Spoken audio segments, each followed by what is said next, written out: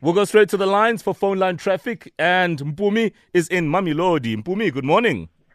Good morning, family. How's it? I'm very well, and you? Good. What up? I just wanted to share my views on this whole grade 9 thing that I just don't understand. Guys, Sure. You can never be ready at grade 9. You're struggling to make subjects already.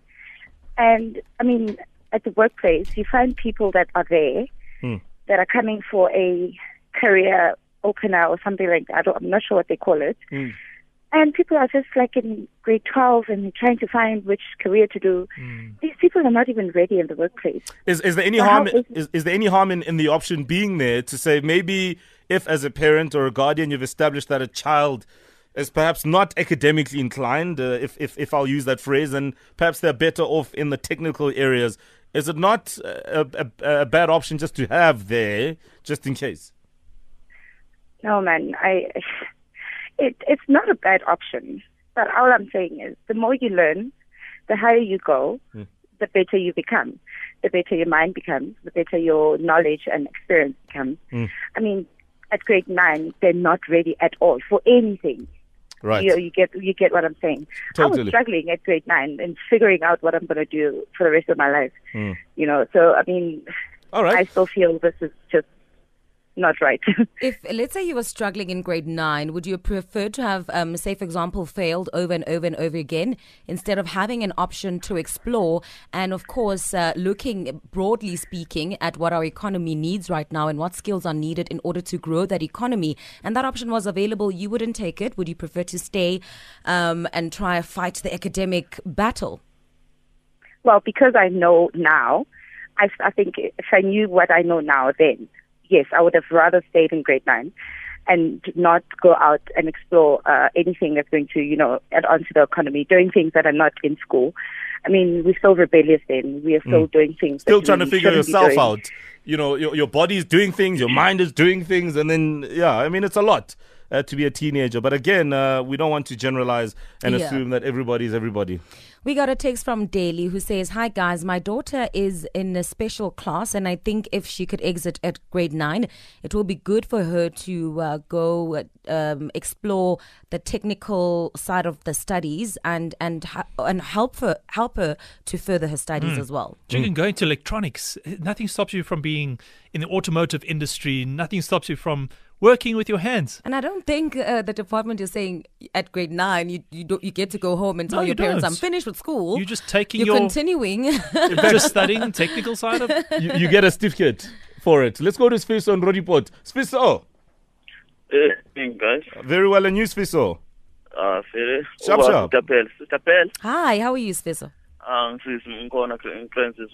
Ngiyaphila nam. Do I make you nervous? You're making me nervous.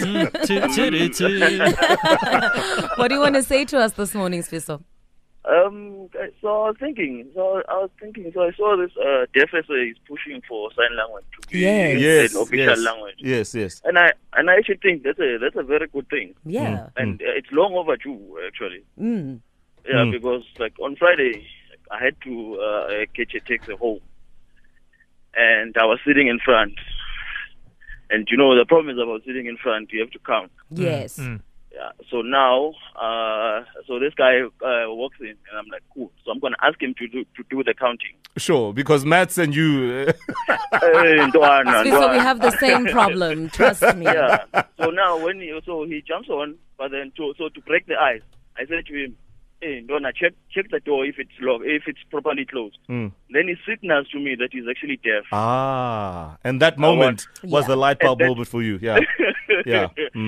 And now I'm like, there goes the plan of us to do the counting. Yeah. Right. And then while I had my hands full of cash, you were fumbling the numbers. So then money. So they say 4, but then the guy behind us gives him the cash, right?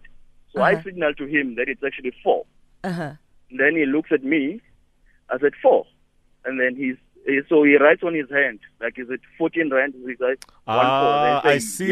So what you're saying is that the importance of understanding and learning sign language is that you are able to communicate clearer to those who are deaf, and absolutely. And I love the fact that there's this push And if it becomes an official language, I mean, essentially, what would it mean? Would it mean that it is entrenched, that we have to learn it, and all of that? Because we have a deaf community in South Africa. We really do, and they shouldn't be marginalized, you know. And I think Sfiso is right. It's long overdue. This shouldn't have been, you know, not incorporated in our official languages to begin with. You know what I mean? Sometimes when it's not in your immediate space, if either you don't have, if you're not living with someone who's either deaf, or if you don't know somebody, then you almost become nonchalant and you take it for granted. Yeah. And it's a daily reality for millions in the country. All right, at 7 o'clock, we'll get into the news. Coming up after 7, we have a sing-along. It is big.